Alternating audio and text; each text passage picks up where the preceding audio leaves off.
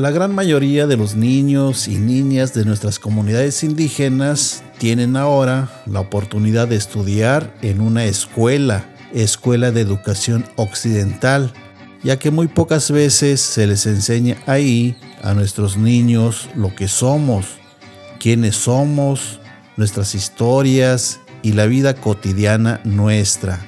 Por eso, hoy día, ya que ahora no hay clases, por ser fin de semana, vamos ahora a enseñarles a nuestros hijos en lo que viene siendo la escuela de la vida, la milpa.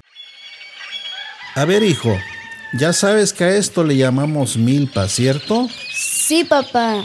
Aquí es donde se siembra el maíz. Exactamente. Aquí sembramos el maíz, pero además sembramos otras cosas que comemos en casa. Por ejemplo, la calabaza. Así es, la calabaza, el frijol, la yuca, el camote. Así es, veo que ya conoces bastante, tomando en cuenta que yo a tu edad me costaba mucho aprender cómo se llamaban todo lo que sembrábamos y cosechábamos en la milpa. A ver, dime tú, ¿qué más conoces? Bueno, este de hoja grande se llama macal. Se le comen los camotitos que están en la raíz y también las hojas tiernas que le van saliendo a la planta. También esta que se llama ñame, se le come la raíz, que es un camote grande. Este monte también se come, pero no sé cómo se llama. Ah, esa se llama verdura.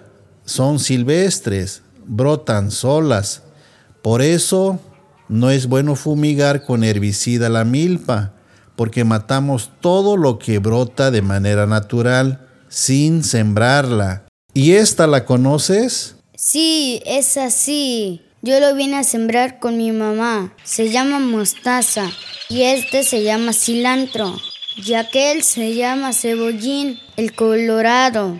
Y es el que está allá, es el cebollín normal, el de la cabeza blanca chiquita. Muy bien, jovencito. Y para terminar, quiero que veas bien esto. Esto es un hongo que brota en la corteza de algunos árboles.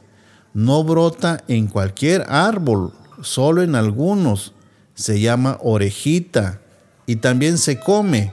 Es bien sabroso.